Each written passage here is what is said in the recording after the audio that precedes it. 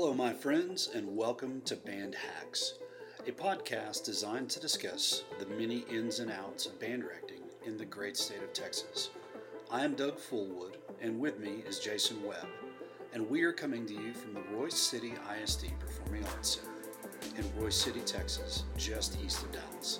Sit back, relax, and enjoy as we get into all things band.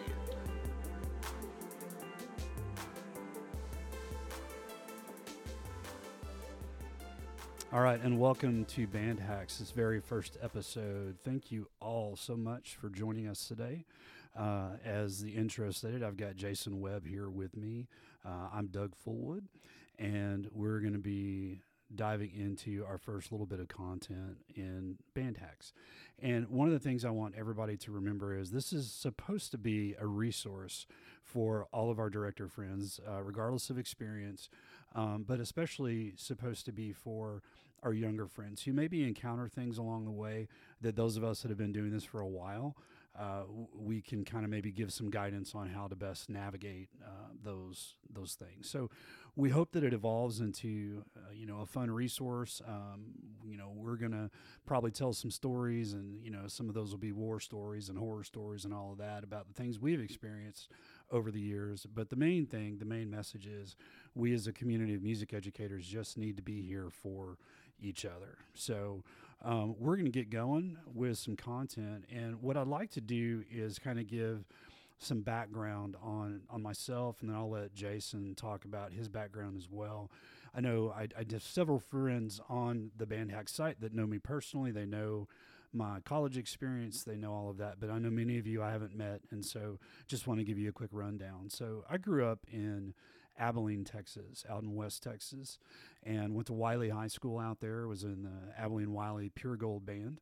My high school band director was Lewis Thornton, and he was really, just really fundamental in helping me get to a point where I knew exactly what I wanted to do with my life. And, still very, very fond memories of Mr. Thornton today. From Abilene Wiley, I went to Angelo State University. That's where I started, and of course, spent some time there under the great Harris Brinson. And I will say that he definitely did a lot of great things for me, and also put up with me during my time there. And those of you that are my classmates from Angelo, you remember what I was like in college, and I'm sorry for that, but I did have 3 really fun years there before I decided to get serious. And then I transferred out of Angelo State and landed in Stephenville, Texas at Tarleton State University. Jonathan Hooper was my director there, also my euphonium instructor, and that gentleman did quite a bit for me. And so that was kind of my college background. Graduated from Tarleton with my Bachelor in Music Ed, and I do have a graduate degree that I got later on in my career in educational administration. So we will from time to time talk about education and administration and administrators as well, because that can be all kinds of fun to talk about. But that's kind of my quick background. And so let's kick over to Jason. Jason, tell us about your schooling. Sure, yeah. And I just want to say I'm so grateful to be along for this Band Hacks journey with you.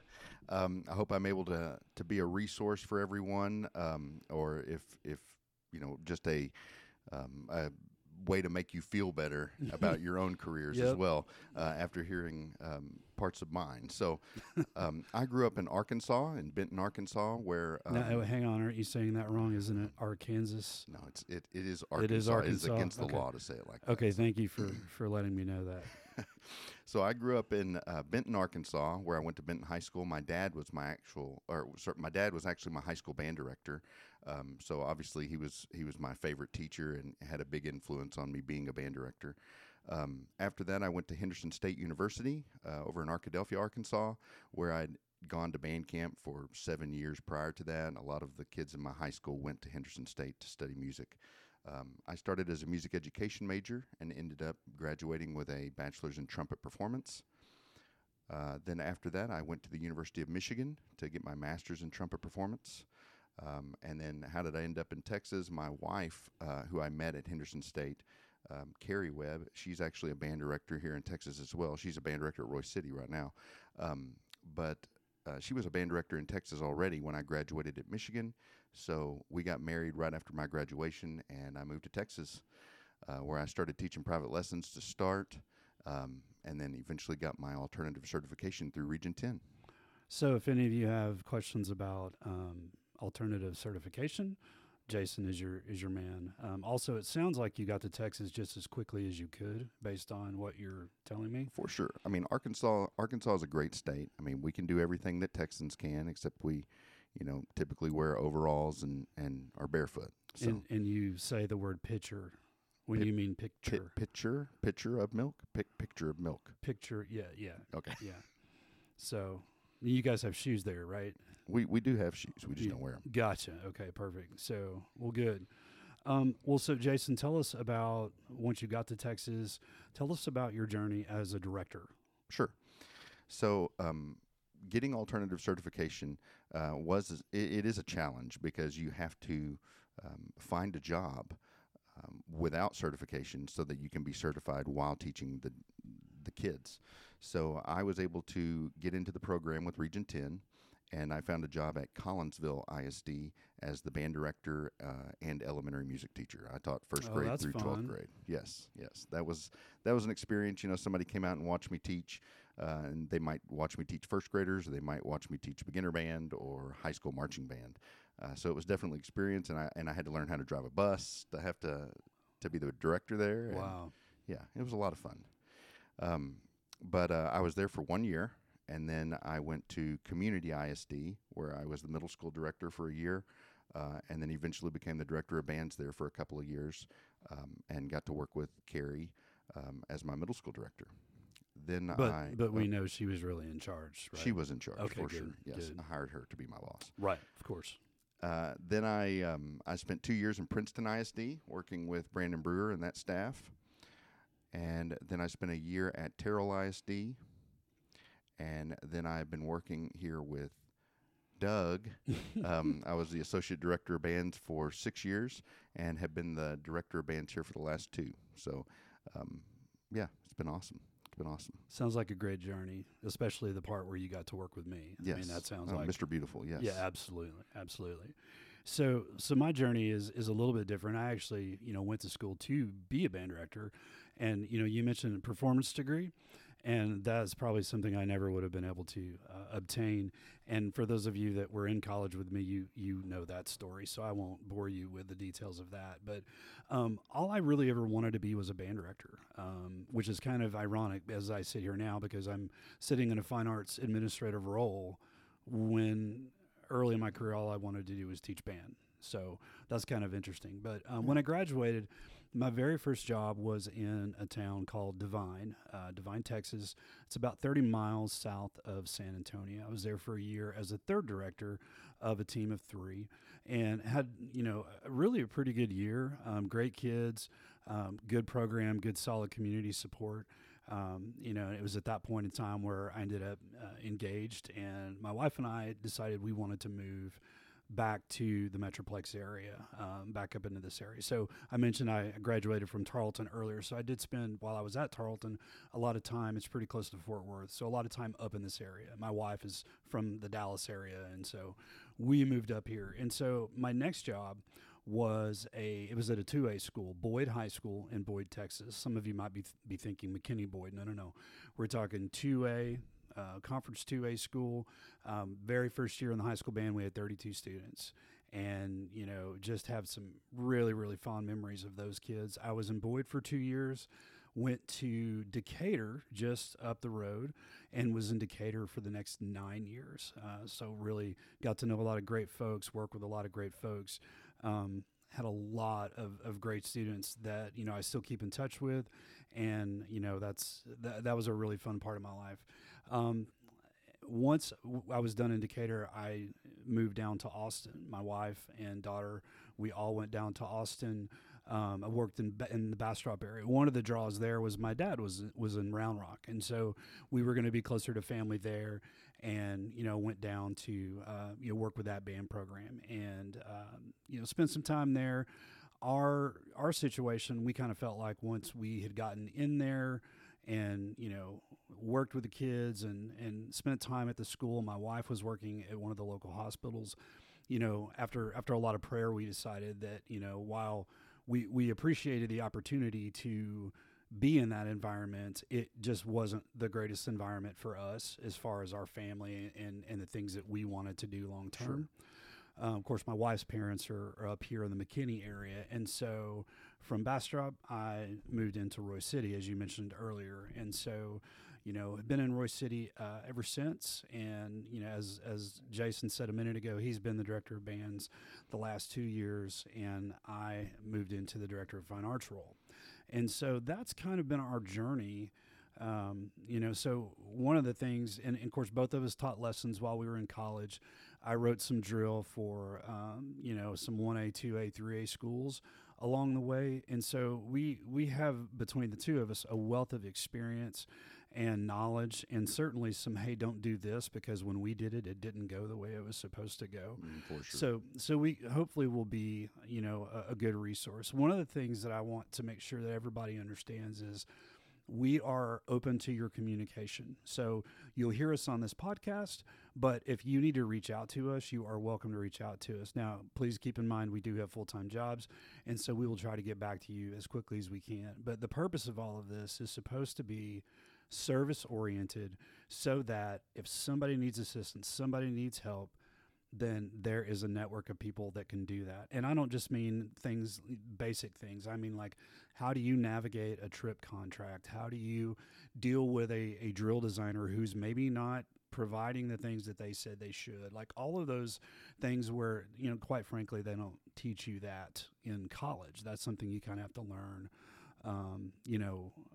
as you go along. So today we've got a few questions that Jason and I have kind of pre-prepared, and we're going to talk through some experiences. And the other thing about this is I want to make sure, if you as a listening audience have suggestions for things you'd like for us to address or talk about, we would love to hear from you, because again, we want this to be relevant for y'all. It's kind of fun for us.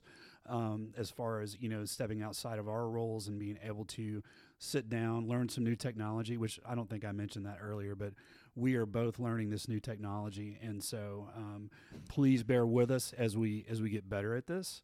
But again, this is supposed to be a resource for Texas band directors, and also instrumental music students that are in college wanting to be Texas band directors. And I will say this, education has been a really challenging climate and environment here recently.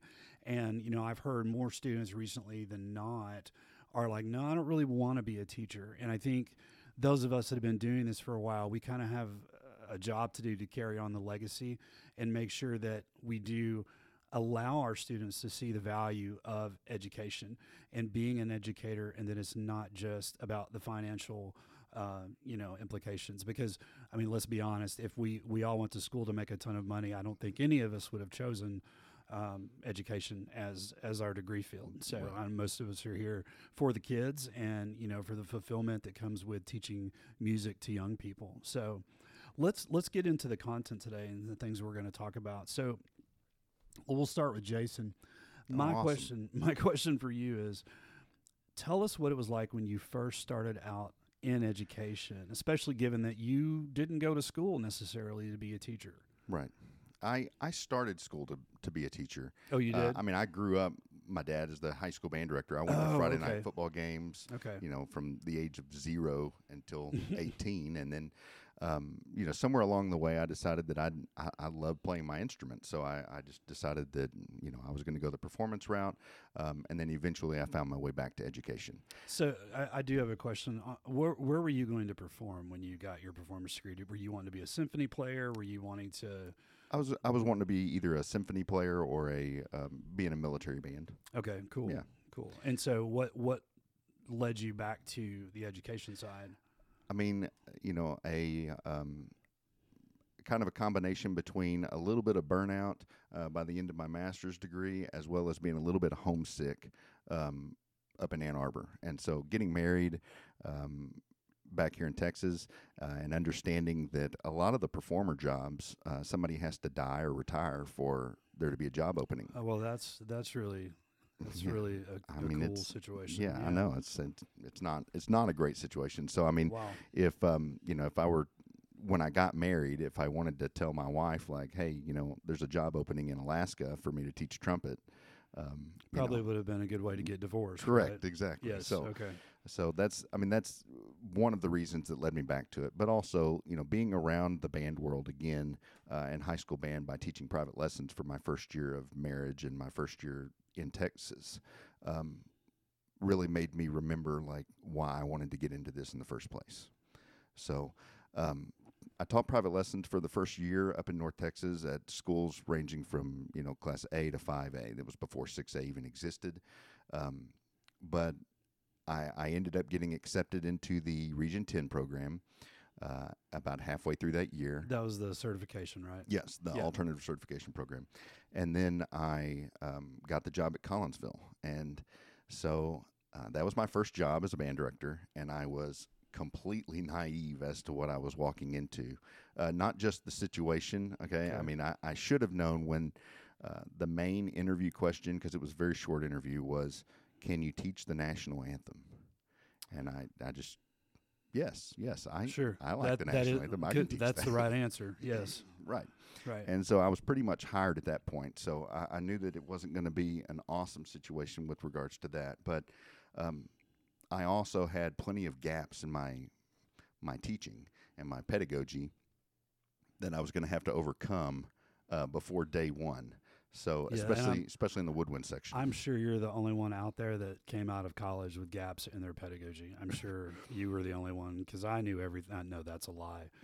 Yeah, that's very, very common for people to come out of school and go, okay, well, I can play my horn really well. Now, what do I do with all these kids? Right. Right. So, Right. sorry, go ahead. Continue. No, that's great. And I was more thinking from a playing standpoint because, again, I had just gotten done with 2 performance degrees and just gotten done teaching private lessons with kids just auditioning for Region in college. So I, the same day that I found out, I was actually at my wife's parents' house. And I said, hey, I just got this job. Now I'm going to have to learn how to play clarinet or something because I didn't know how to play anything. I didn't have any of the methods classes in college. I was just strictly trumpet. So, Carrie took 30 minutes to teach me about hand position and, how to play the clarinet. And I spent the next 2 hours just practicing clarinet and learning how to do all of that. So, the point of the story is I knew something about band directing because I'd grown up around it my whole life. But when it came to conducting or woodwinds or percussion, low brass, programming, classroom management, Anything discipline, other than yeah. trumpet. Yeah, for sure. I didn't write my own drill like you. That's something that I knew about band directing turned into being close to nothing. Right. Walking into that first job, and it was. Yeah. So like from a fear and anxiety standpoint, where were you? I wasn't that scared. I was still I was naive, I guess. I mean, I right. went in. So you maybe should have been scared, but didn't know enough For to sure. be scared. Yes. Okay. Yeah, that And makes sense. I mean, it lasted until about the first day of summer band. And so I got everything cleaned up, ready to go. It was 2007. I know that was probably like your 30th year in education? Yeah, yes, right? Somewhere around definitely there? my 30th Okay. year. Thank you for that. So I had planned on doing a 007 show because it was 2007, and I just thought that was like groundbreaking, like show design right there. Yeah, that sounds like something a trumpet player would for sure come up with. But I remember the first day of summer band, I had all the music passed out neatly. You know how I remember helping my dad in the past. And we sit down, and I'm like, all right, hey, welcome. Everybody's like ready to go, and we're super excited. We had a 26-person band, 8th grade through 12th grade. Okay. And I said, all right, let's hear Concert F. Here we go, Concert F. And 1, 2, ready, and it was pretty terrible. Right. And then a kid's hand shot up, and he said, what's Concert F? So from the very first day, I was thinking we're not going to be able to do a 007 show. We're gonna. Yeah. I think we ended up playing the Hey song and Tequila on the field. Nice. Or something. Yeah. So yeah. Those are great standards. Yeah. Definitely. Yeah. It was great. Okay. So and I know we're going to talk about this a little bit later as far as getting help Yeah. from people in the area. Right. But I didn't really have any. I mean, we didn't have Facebook groups like we do today. Right. But I didn't really have a lot of people in the area that I knew other than my wife and like whoever she had met Right. Yeah. in the small schools in North Texas. But I mean, it was definitely a situation that I was going to need some help for sure. Yep. But I didn't know how to ask, and I wasn't comfortable having anybody come out and show my group that. Or honestly, at that point, I didn't even really know that I needed to have another person come out and help me. It was just more of a, where do I go from here? Sure. So I've got plenty more stories as we get going on this. Yeah, but, definitely. But if you want to tell us about your first year of teaching. Yeah, so, I'm not going to tell you about my first year just because I was the third person on staff. And so in terms of responsibilities, I did not have a ton of things I was in charge of. Like, I was essentially in charge of a fundraiser for the whole band. Like, I was the one that counted the money, probably because I was the new guy. I did the second band at the middle school, and me, the euphonium player, did a percussion ensemble with the percussion kids at the middle school because, the stuff that they played during band was boring. And so, I got to learn a whole lot about percussion right off the bat and, ask a bunch of my friends who were percussionists, hey, how do you do this? Because I don't know about y'all, but, in many cases, college percussion methods classes, I know they're getting better about that. But, 25, 30 years ago, it just wasn't a thing. We took the class, but I mean, I made a B, and it was just like sticking through a method book. So anyway, and well, before you go on, just to let our listeners know, if you think that story is bad for you, that like, hey, I didn't know anything about percussion, even though I took methods classes. I didn't even take methods classes. I didn't have any idea. I mean, I do remember my first percussion lesson. It was from it was a sophomore percussionist at my first job, teaching me how to do buzz rolls. Yep. And he actually is now a band director. So wow. So maybe my lack of percussion skills inspired him to want to teach somebody one day. I'm sure his first teaching lesson was to his band director. That would be a weird Yeah, I'm story. surprised you didn't put that on Facebook. No, maybe you should when we get done. So anyway, so that first year, I had some good guidance, worked with a couple of good guys, and fortunately, and I didn't mention this earlier, but I did spend some time while I was in college working in Comanche, just down the road from Stephenville, and worked with a wonderful lady. Her name is Kim Reedy, and learned a lot of great things there. Also learned a lot about what I should not do, things that, seemed like a good idea or maybe worked in my home program, but didn't necessarily work with that group of kids. And so, and it also probably didn't help that I was really close to their age group either. And they were like, whatever, man. Sure. So, that was kind of that. But my very first head director job was in Boyd, Texas, as I talked about earlier. And man, when I got the call that like I was the one that was getting this job, I got so excited because it was like, man, I'm going to plan my own marching show. We did a Western show, right? Oh yeah. And it was killer. And of course, everybody in the community loved it, and I loved it. We did. I think we opened with Magnificent Seven. We closed with Barry Hertz Silverado. For those of you that are familiar with Barry and his stuff, I mean, it was a really fun year. But what I will tell you is, it was also a very, very challenging year, in that, and let me go off on a tangent just for a second. When you leave a program, if you're leaving a program to go elsewhere, it's really important that you leave that program cleaned up, organized, in a place to move forward. Because when you don't do that, even if you're frustrated with the administration, when you don't do that, that's still going to negatively impact the students later on. And so what I walked into was, it was an office that hadn't been taken care of in a very, very long time. And not so much in the cleanliness aspect, like that was one thing, but in this office, there was a roof leak, and it had, you guys have seen roof leaks before. So it comes down between the drywall and the paint, and it kind of bubbles out, and then it finally busts. Well, this had happened behind a file cabinet. And so nobody, like, you could see the trail of the water, but you could see where it came out of the wall, but you didn't see where it had blown up behind the file cabinet. So I wanted to rearrange the furniture because let's make things look different and new and fresh, right? And so I try to pull this file cabinet back from the carpet, and it is literally rusted to the carpet. Ooh. And so I'm having to put my foot down on the carpet and rip the file cabinet out. And then behind it are a domicile of some furry woodland creatures just right behind the file cabinet. And so all of a sudden it's just like, oh my gosh, I was not expecting this. And, and that's tough when you're, a single director, there's only two of you on staff. And there's hours and hours of cleanup and things that need to be done so that you can actually have Binghamton. And you've got to throw yourself into that to get it to the place where you can move forward. And, for some reason, there's been a lot of jobs that I've taken over the years and have been offered, very fortunate, very blessed to be where I am because of those journeys.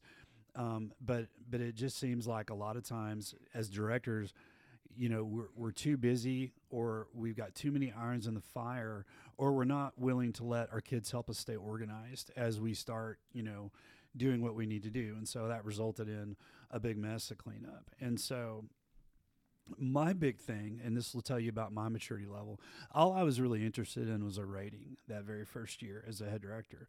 I did not want to make a 3. That was really important to me. So the band program that I took over actually had the year before they'd made 3s in marching contests, and I want to say they got a 4 on stage. And what was so weird about it is the kids were fantastic. I mean, absolutely great kids. And I worked with a gentleman named Jeff Ensign, and he was fantastic to work with. He's a first-year teacher. And, I mean, we really enjoyed that group of kids. But one of the struggles for me was, okay, we've got to get the show on the field. We've got to do this. We're not big. We're not going to compete with all these huge groups. Like, we had one ball game, and it was for those of you that remember Chris Lovejoy, when he was at Sanger, he came in. He had over 100 kids in the band. So here's my 32. Here's his over 100. They come in as the visitor and just throw down at halftime, and I'm like, well, okay, here we go, and tell all the kids they got to play super loud. Yeah, exactly, okay. Exactly. And of course, Chris, being the gentleman that he was very, very complimentary of our kids, and of course, we really enjoyed standing in front of them while they ripped our faces off, Oh yeah. And so, but one of the challenges I knew, just because my director, we always had that time of the year where it was, okay, we're going to bring a clinician in. This is what we do. Why do we bring a clinician in? Well, in most cases, it's because it's a different horse's rear end to say the same things that we've been saying. But for me, it wasn't that, because like I had said some of the right things, but I had said some other things that had confused my kids, had not made sense to my kids. In some cases, I'm not even sure why I told them to do that. And then, I had our clinician come out, and that's kind of how that went. So my 2 clinicians that first year were my college band director, Jonathan Hooper, that I mentioned earlier, and then Kevin Heckerman. And Kevin was in Graham at that time. And both of those gentlemen came out. And one of the things that I wasn't expecting out of either one of them, especially out of Mr. Hooper, because, when I was in a lesson with him, if it wasn't good, he was like, yeah, that wasn't good, But they were really complimentary of the way the kids worked. And what I noticed was every time they asked the kids to do something different, they did it, they achieved it. And so all of a sudden I started looking at myself going, what have I done? Right. Right. But at the same time, now that I'm on this end of it, I can look at it and go, well, I learned a lot in those experiences, and it helped me be a better director. And it's always, you're so scared when you have your first couple clinicians in, because you're worried about your kids behaving, especially if you're at a new place, right? Oh, yes. Oh, yeah. You tell them, bring your music, bring your pencil, do your thing. And then, you were just like, oh my gosh, nobody better utter a word, or I'm going to destroy you from the bleachers with my laser eye vision, right? Right. And so, what was really nice about that is both of those gentlemen, they came in, they understood the situation, and they just started to help me make things better. They explained why, hey, you should consider this, you should do this, try this. And it wasn't what I was expecting, if that makes sense. Sure. It was more of a, let me show you how to get better. And one of the things I remember was being so anxious and concerned about what those guys were going to think about me, and my ability to teach when they saw my group. And unfortunately, that is the thought process of a young educator who doesn't really have it figured out yet. Sure. And so, now I'm like, man, if I had a band, can I get as many clinicians as possible? I love to have 1,200 people come in and listen to my band and take notes and tell me what you think. Right. Just so that can be a tool to help us get better. But when you're first starting out, that's not what you think, Right, for So- sure. And I mean, regardless if it's right when you first start out or when you first hire in a clinician, because I didn't start hiring in clinicians until my third or fourth year teaching, and I was still scared. Oh, and yeah. I was a grown man, and I'm scared having these Yes. people come watch me do my job. Right. So No, I totally understand that. And the hard part is like you don't want to appear unsure of what to do next. But in many cases, you don't know how to resolve whatever the issue is. And in some cases, the issue that you're hearing and you're keying in on is actually being caused by something else that's happening. sure, And you're just not seeing it at that level. right, And for me, my thing was I always wanted to be at the very least well respected in the band director community. And I know a lot of you know what I'm talking about when it comes to that. We want to be thought of as a great educator, as a good mentor, as a family man, as somebody who really takes care of kids. Those are the things that we want people to think about us. And so in many ways we start thinking about, well, how can we make that a thing while at the same time I got to teach these kids all the stuff that I don't know how to do. Right. Yep. And so there is, and I just want to make sure that we address this. There is an element of anxiety. There is an element of, fear. There is an element of uncertainty when you start one of these journeys because, you know what you think about yourself. Your family knows what you think, and you know what your family knows. right, You may not know what the parents of your kids think. You may not always know what your kids think. You may not always know what your administration thinks. So it's one of those exercises in I just have to be confident in what I'm doing and move forward. And when I screw up, go, hey, I messed that up. I need to fix it. sure. Oh yeah, So I know for me that was my big thing. So let me ask you this. Let's talk about college real quick, Sure. okay? And not the things we shouldn't be talking about, but tell me, because you went the performance route. How did college prepare you or not prepare you to be an educator? Okay. All right. So for me, and I'm not talking negative about any kind of education experience I got because, I didn't major in music education, so it wasn't like it was. So it was your fault. It was totally my your fault. I chose the yes. wrong path. Yes, Right. for sure. So, I got my education in performance, and I wouldn't trade it for anything. I loved playing my instrument. I loved competing in auditions and concerto competitions, and just the experiences that I got at Henderson State and at the University of Michigan were just top notch. I loved it, and the players that I got to play with, the performers, were stellar, and I wouldn't trade it for anything. It's helped my ear. It has helped my my expectations of what I expect from my students, and all of that stuff. But as far as a band director and stuff goes, I've had quite a few eye-opening experiences since becoming a director that I was not ready for coming out of college, and I don't know that a lot of even music education majors are ready for some of them. Yes, I'm quite certain. I don't know what you're about to tell us, but I would agree with whatever the situations were. Sure. Yeah. And I'll tell you, my dad, after finishing up his high school career as a high school director in Arkansas, he became a college band director at the University of Arkansas Monticello because he wanted to teach students how to be good teachers. They needed some more, they need good teachers coming out right Love now, like that. everybody does. Love that. So, I told him that my experience with being a college performer and then coming out and being a band director at a small school or a couple of small schools is that I wanted him to tell his students that although you may love playing awesome literature like Right. Mackey and Whitaker and Yes. Holst and Maslanka, it is going to be a shock for most teachers, starting out when they go from playing Maslanka 4 in the top band at college to playing line 4 with the fourth band at mom and pop middle school. Yep. So absolutely. Yeah, I mean, it's for most teachers that love playing music or love being around good music.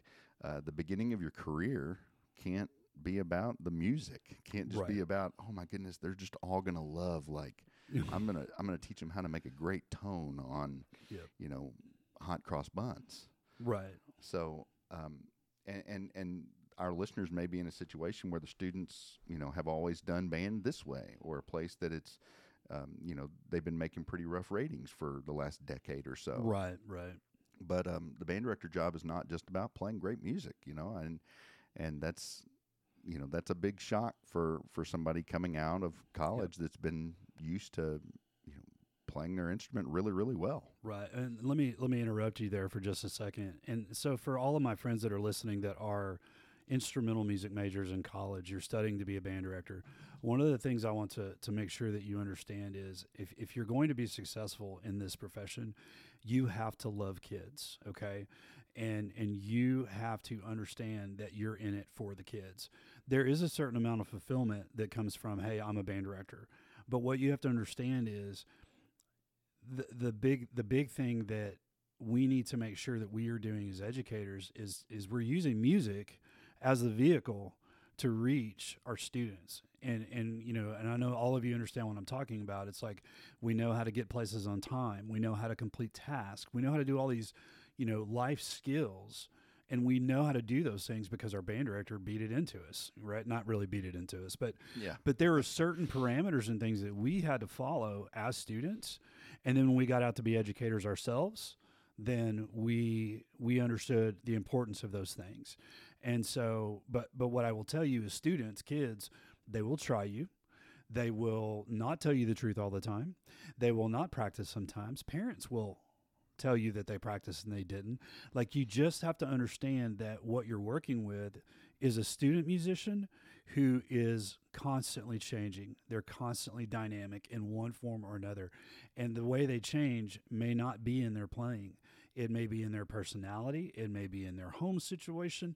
It may be in, whatever is happening in their friend group, those types of things. So if you're sitting there going, I'm going to impart my love and passion for music to kids, and that's going to be my ticket, I want to caution you, because you can do that, but you have got to earn their trust. You have got to give them the impression that you do care about not only how they play, but how they exist. And again, there may be some people that might disagree with me on that, and I'll be happy to argue with you about it. Not on the air, of course, No. but like so many times, we see things where it's like, man, that band just performs at such a high level, and then because of the experience the kids have, they put their horns up when they're done. They don't, like, they graduate and they don't play anymore. Right. And that's, to me, that's one of the saddest things. And that's not aimed at anybody in particular. This is just something that I know happens around the state. And so it kind of, for me, it was always like, if I have a student that's quitting their horn, I feel like I've messed that up a little bit. Whether I have or not, whether it was me or not, I always kind of felt responsible for that, because, when I let me go off on a tangent here really quickly. When I graduated from high school, and I love my high school band experience. What that was like in the 50s, right? Yeah, exactly, Okay. 1950. But when I graduated from high school, my background in music was not what it should have been. Now, understand, this is back in 1990s, where you could have 160 kids in the high school band, and there were only 2 directors, and that was it. And so any playing and technique problems in terms of like breaking kids up and fixing bad habits and that kind of thing, it just wasn't going to be a thing, And so I went to college as a euphonium player, reading treble clef and playing with my teeth slammed together and my cheeks puffed out. And so you can imagine, for those of you that are brass players, how well that went. And those of you, again, that went to school with me, you know how well that went because you experienced it with me. So, that's just something to understand about kids is, you've got to meet those kids where they are. Like, that was one of the things that saved me, is I had a couple of professors meet me where I was and help me get over the hump of, hey, you don't play very well, and hey, you don't know what you're doing, and hey, you need to learn how to read bass clef because you play euphonium, you know? Sure. And so that was kind of my experience there. So sorry, I didn't mean to interrupt you, No. but I wanted to go over that. No, and that's great. And you know, I just want to kind of piggyback on what you're just saying right there with not being a strong performer necessarily, but obviously, and I know that you're being humble and you're not bragging on yourself and stuff, but you're a fantastic band director, and the kids love you, and all of the people that work here at Royce City love having you as the fine arts director. And so I appreciate that. Yeah, I did not slip him $20 across the table for him to say that. However, he does offer me my contract or not each year. That is so true. yes. That is true. That is 100% true. Anyway, but you know, you don't have to be, you know, the strongest player to reach kids. And on the flip side of that, some of the strongest players, and I'm sure some of you know someone like this, that could be a super strong player on their instrument and a fantastic musician, but doesn't really relate well to kids. Yep. And so, you know, wrong notes are not as offensive to 6th and 7th graders as they are to their band directors. That's right. So when you're coming out of college, you need to, I don't want to say you need to love wrong notes so that you can fix them or something, but I mean, there's a lot of wrong notes that you're going to hear. And I mean, it's going to be on stuff that's super easy. You're going to hear wrong notes. You're going to have to fix it, and you're going to have to love your job. That's right. That's right. And, you know, and I'll say for me, you know, I approach college as I have to do this so that I can go teach. And that was the wrong approach, but I was stupid and not mature, and so didn't realize it was the wrong approach. But it was like, you know, I'm never going to use this, so I just have no interest in it. You know, I'm not ever going to, you know, use 20th century music. I'm not ever going to, you know, worry about parallel fifths and part writing. I'm just not going to worry about that. And of course, that, as you all know and can relate to, caused me some pretty significant issues. Now, one of the things I will say is, you know, college professors kind of have a challenge because they are trying to prepare you to be the best musician first. That's what it is. That Sure. You have to be the best musician first. And so, unfortunately, because of all the ensembles we play in, the time we have to practice, all of that time we spend focusing on our instrument is time that we don't necessarily spend preparing to work with kids. And so for those of you that are college instructors or college students right now, you know, if you have opportunities to go teach lessons, provided that you have the knowledge to do that, then go do that. If you have the ability to go talk to other band directors and network, go do that. Let them know who you are. Ask questions. Be interested. Those are the types of things that you don't get in college. And I'm going to address one more thing too with college. In my experience, ed classes. Okay, so I took at Tarleton. It was PD1, PD2, PD3, and then we student taught.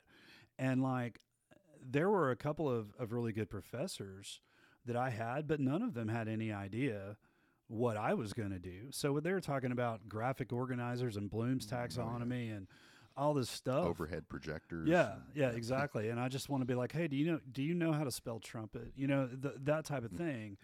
And of course, we're in the same class with the guys that are going to be coaches, and the girls are going to be English teachers, or whatever the disciplines are. We're all mixed in there together. So it's like, okay, finally, we get to the education classes for them to tell us a whole bunch of stuff that's really not applicable, right? Sure.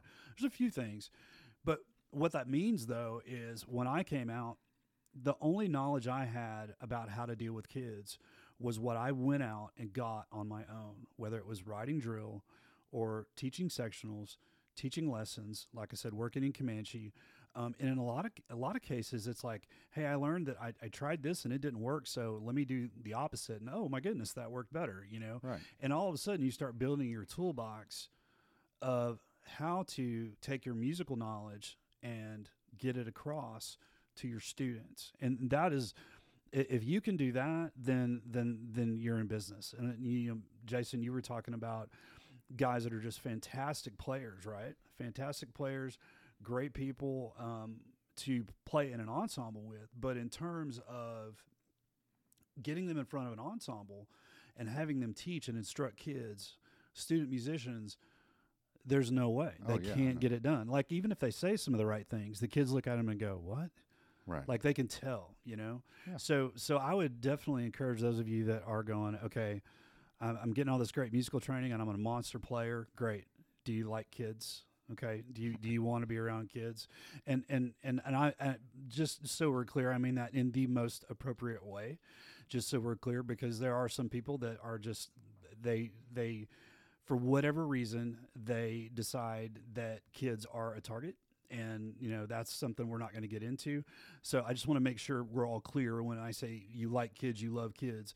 It's about investing in them to get them over the humps that they're going to encounter when they are in high school or middle school or whatnot. Sure. And again, making them love music and getting them from point A to point B to point C, where they get to draw on all these experiences that they've had. And, you as a director can find some fulfillment in knowing that you were part of that, Right. So, And getting kids to love being around you and being in your class and enjoying music education, that is a skill as well. So, I not to brag, but to brag, I'm a pretty fantastic trumpet player. I was, first chair in the All-State band. He really is pretty decent. Oh yeah. And first chair at college. Now, was that the Arkansas All-State band? That was the Arkansas. Oh, I'm sorry. All-State band. Yes, I'll remember that eventually. And so I was a pretty good trumpet player, and I always sat first chair, and ended up going to one of the best music schools for it, and it was an awesome experience. But that didn't make me a better band director with regards to, like, teaching kids or classroom management or having somebody like my class. So I did feel like, hey, I'm really good at this. This should be going really well. That sounds really remarkably unlike a trumpet player. A trumpet player, yes, I know. I know. Okay. I'm really good at this, but this is not the same thing. So yes, we do spend a lot of time in college learning how to play our instruments really well and perform in ensembles and stuff, but it is a separate skill to be a band director as well. Absolutely. So absolutely. And just like what we're kind of getting at, there's not a lot of education you can get in college without the kids in front of you that's going to show you the full experience of being a band director. That's exactly right. As much as you can get out there and teach private lessons or tech for marching bands, right. or just go watch concert bands and watch these rehearsals and see what it's like, you're going to run into some of the same stuff. I mean, when I was teaching private lessons, there were kids that didn't practice, and they were paying me. That's right. So that's awesome. Yeah. Of course, then you had to sit with them the very next week after they had not practiced. Oh, right? for sure. Yes. Yeah.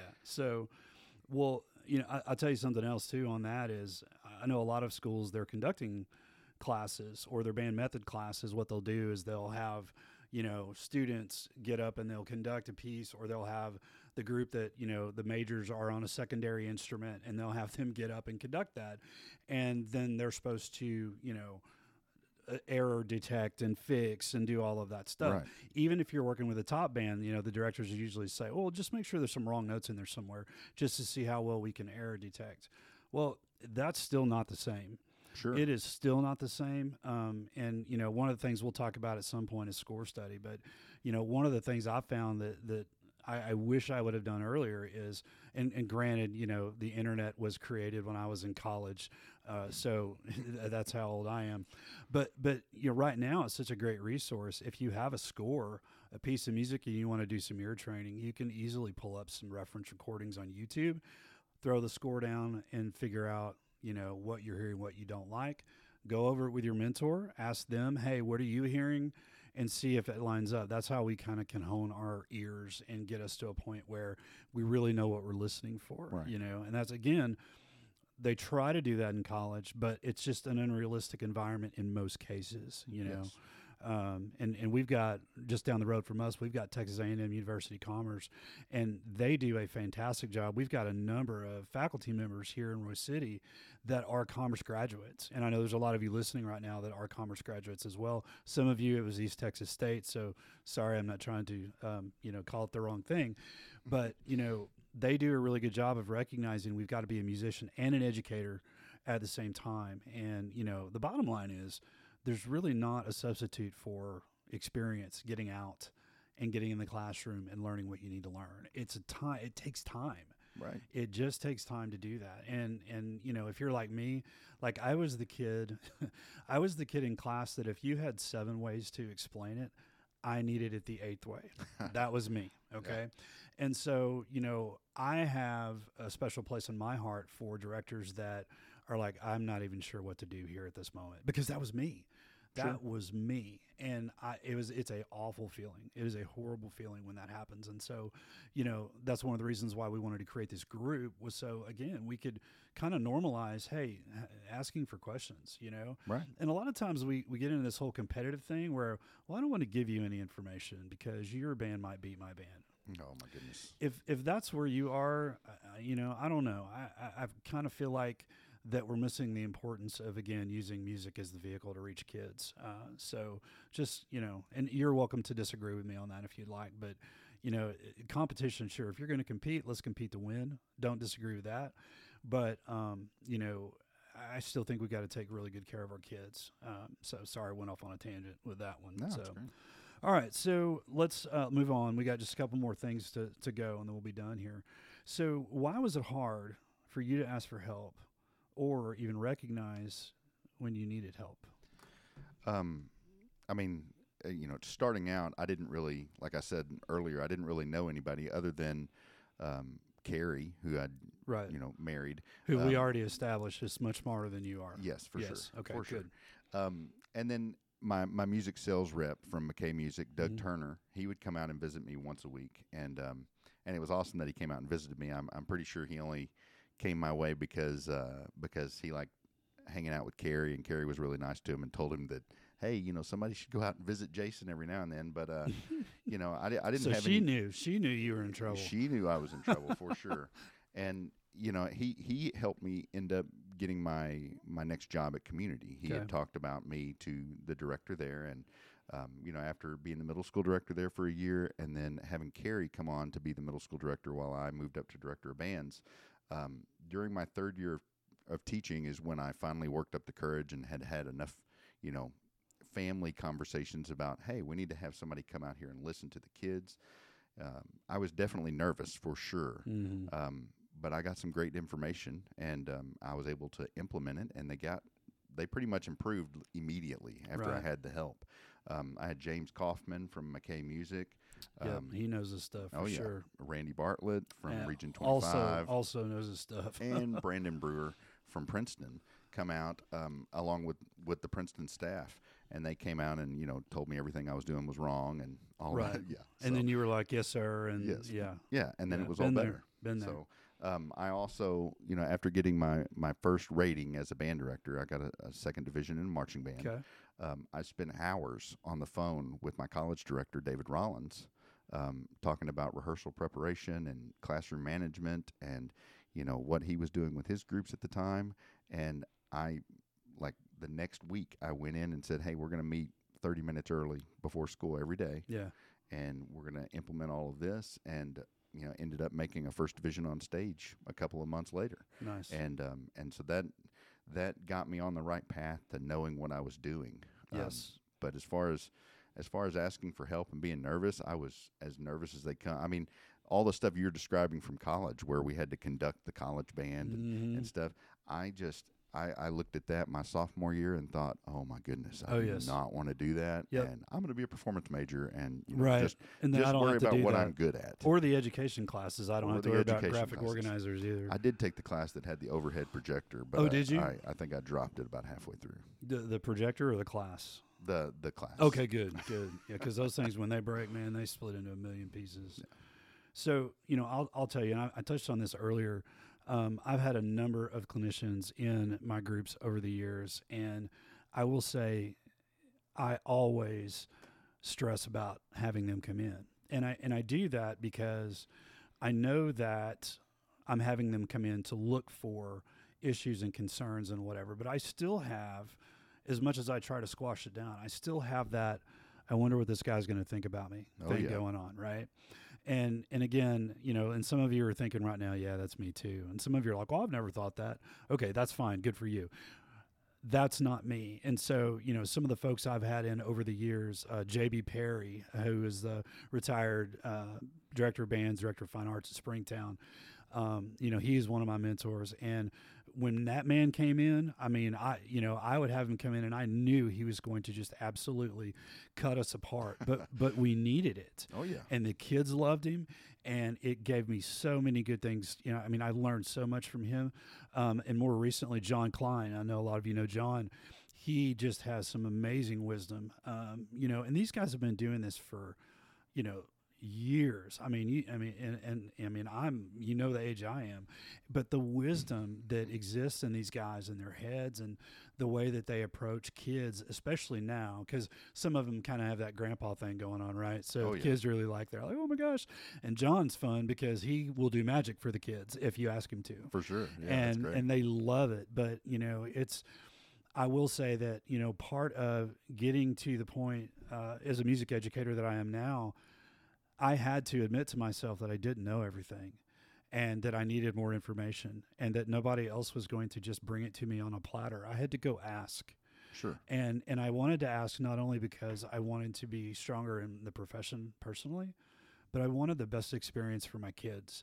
I wanted them to feel success. I wanted them to go, hey, this hard work translates to this performance, translates to this feeling on the back end. Yes. But so what I would say is when you're worried about having clinicians come in or worried about what they're going to think, and here's another one too, is there's no such thing as having a clinician come in too early. There is such a thing as having somebody come in too late. You have them come in early to take a look at your rehearsal plan, what you're doing. Have them give you some feedback and get another set of eyes and ears. Yes, you've got your staff there, but get somebody who's seasoned in the profession and can go, okay, I see this ensemble now on this trajectory.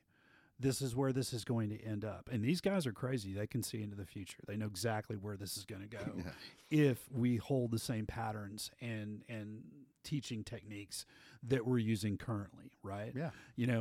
And so that's something that we as educators, I think we really need to be a lot more open and receptive to having people come out and watch us, watch our kids, even interact with our kids, because some of these guys that are out there and they're able to do clinics and they're able to work with your kids, they are some of the finest ladies and gentlemen in the profession. And they're just, stellar individuals. And if you look on the Facebook page, you start looking through our membership, we have some absolute legends of Texas band. Oh yeah. And no, Jason, I'm not talking about you because I know you're going to ask me that. What? Yeah. But anyway, we have some absolute legends in our group that are willing to answer questions, that are willing to talk with you, that are willing to help you through some of these things. And I'll tell you, one of the things I've heard guys say is, well, I don't want to bring a clinician out because I don't have much of a budget. You know what? None of us got into this profession for money. We didn't do that. Right. And so if somebody can be of assistance and you reach out, they're going to help you. They will help you get through whatever it is that you're traveling through. Now, if you want to pay them, fantastic. That's great. I know they would appreciate it. But they're not in it for the money. Most of those guys, they're retired, they're pulling their retirement in, and they've got a side gig as well. They're making millions of dollars, right? But use those guys. And I will tell you now that I've been out of full-time band directing for 2 years, I personally, and I know, Jason, you're like this too, you absolutely love going and working with another group of kids and getting to meet them and be around their directors and their personalities. And, and it's cool because once you get to work with them and then you get to check in with them and you're like, hey, how did this go? How was rehearsal the next day? And you get to kind of have some ownership of that process, of their process too. Sure. It's a lot of fun. That's what I was going to say is that, we're worried about, what they're going to think, but they're there to help you and they're going to give you the right path to get on. And then they're going to be rooting for you. They're not going to be rooting for you to, oh man, I hope the information that I gave them really doesn't work and they still are terrible. That's exactly right. Yes. So yeah. And it's a positive experience. And plus you get to hang out with some pretty cool people. I mean, it's, several of these legends of Texas band. I mean, they're not going to just come to your concert and want to meet you and hang out at at your house or whatever. If you invite them out and you meet them, I mean, these are really cool people that you get to know. Yeah, and a lot of times, we have the impression that, oh, well, they're too good for me to go talk to them, or go introduce myself. Go introduce yourself. Sure. Like go meet these people. If you see me, if you see Jason, you see us at convention and you want to come up and talk, come see us. Yeah. We'd be happy to talk to you as well as everybody else that's in the group. So yeah. So that, I think, is about the extent of the content we wanted to do here in this first podcast. Yeah. I mean, what do you think? the only other thing I was going to say, as far as asking clinicians out to help, even if it is at the very beginning of UIL preparation, is that you definitely want just these couple of people that you're asking to watch you at your worst. Yes, absolutely. As opposed to taking your worst to contest or to a concert, That's and then exactly having right. somebody show up and say, "Oh my goodness, what are you doing?" You would much rather hear that from them than see a comment on a judge's sheet or hear a comment on a recording. For sure. You would much rather that situation. Yeah. And, what you have to remember, too, is all of those guys, they were in that same place.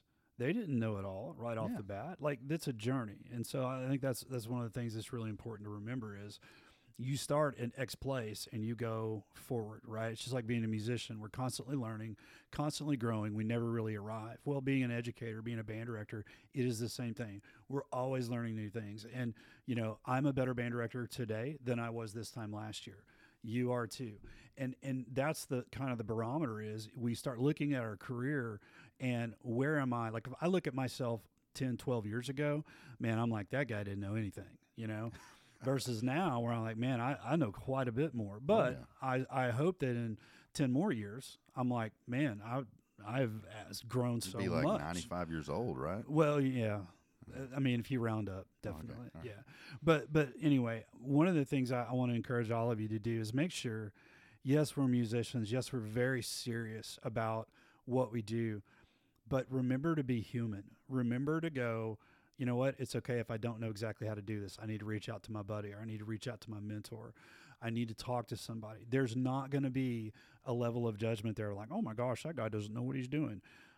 No, where the judgment comes in is when you don't reach out and you don't ask for help. You need help, and then your students suffer because of it. That's something you just want to make sure that you're doing everything that you can do to help them be successful, And of course, there's the whole director side and, making sure you're taking care of yourself and wellness and all that. That's a whole nother episode, right? Oh, yeah. But those are the things, that as we start down this journey with Band Hacks and with the podcast, we genuinely want to be a resource for all of you that are in need of assistance. And I mean, I'm personally excited because I've got some folks in the group that they know quite a bit more than I do. And I'm going to be talking to them about, hey, how did you handle this? Or how would you handle this? They're fine arts directors or they're retired fine arts directors, or they were great band directors and they are good people to talk to right now. Great trumpet players. Or that. Yeah. Yeah. So anyway, well, folks, we really hope you've enjoyed the first episode. Before you cut out, got one more? Yeah. Speaking of asking old dudes to help you and stuff, what are you doing during first period, like tomorrow? You want to come work my group? I mean, I certainly can if you would like for me to do nice. that. What are we playing? We're playing Sleigh Ride and Home Alone. Home Alone. Right on. Old Scottish Melody. Okay. Yeah. Cool. Tomorrow, first period? Sure. Yeah, right on. Sounds good. Love it. Awesome. Good. Again, thank you guys so much for listening to us on this first episode. If you like us, please let us know. If you're like, man, you guys drone on too much, or you want us to talk about something specific, let us know. Again, we're using our time. We want this to be a resource for you. This is a not-for-profit endeavor. We're not trying to make money on this. We just simply want to be of service to you guys. So please reach out if we can be of help. And I want to encourage all of you to have a wonderful rest of your week. Yeah. All right. Thanks.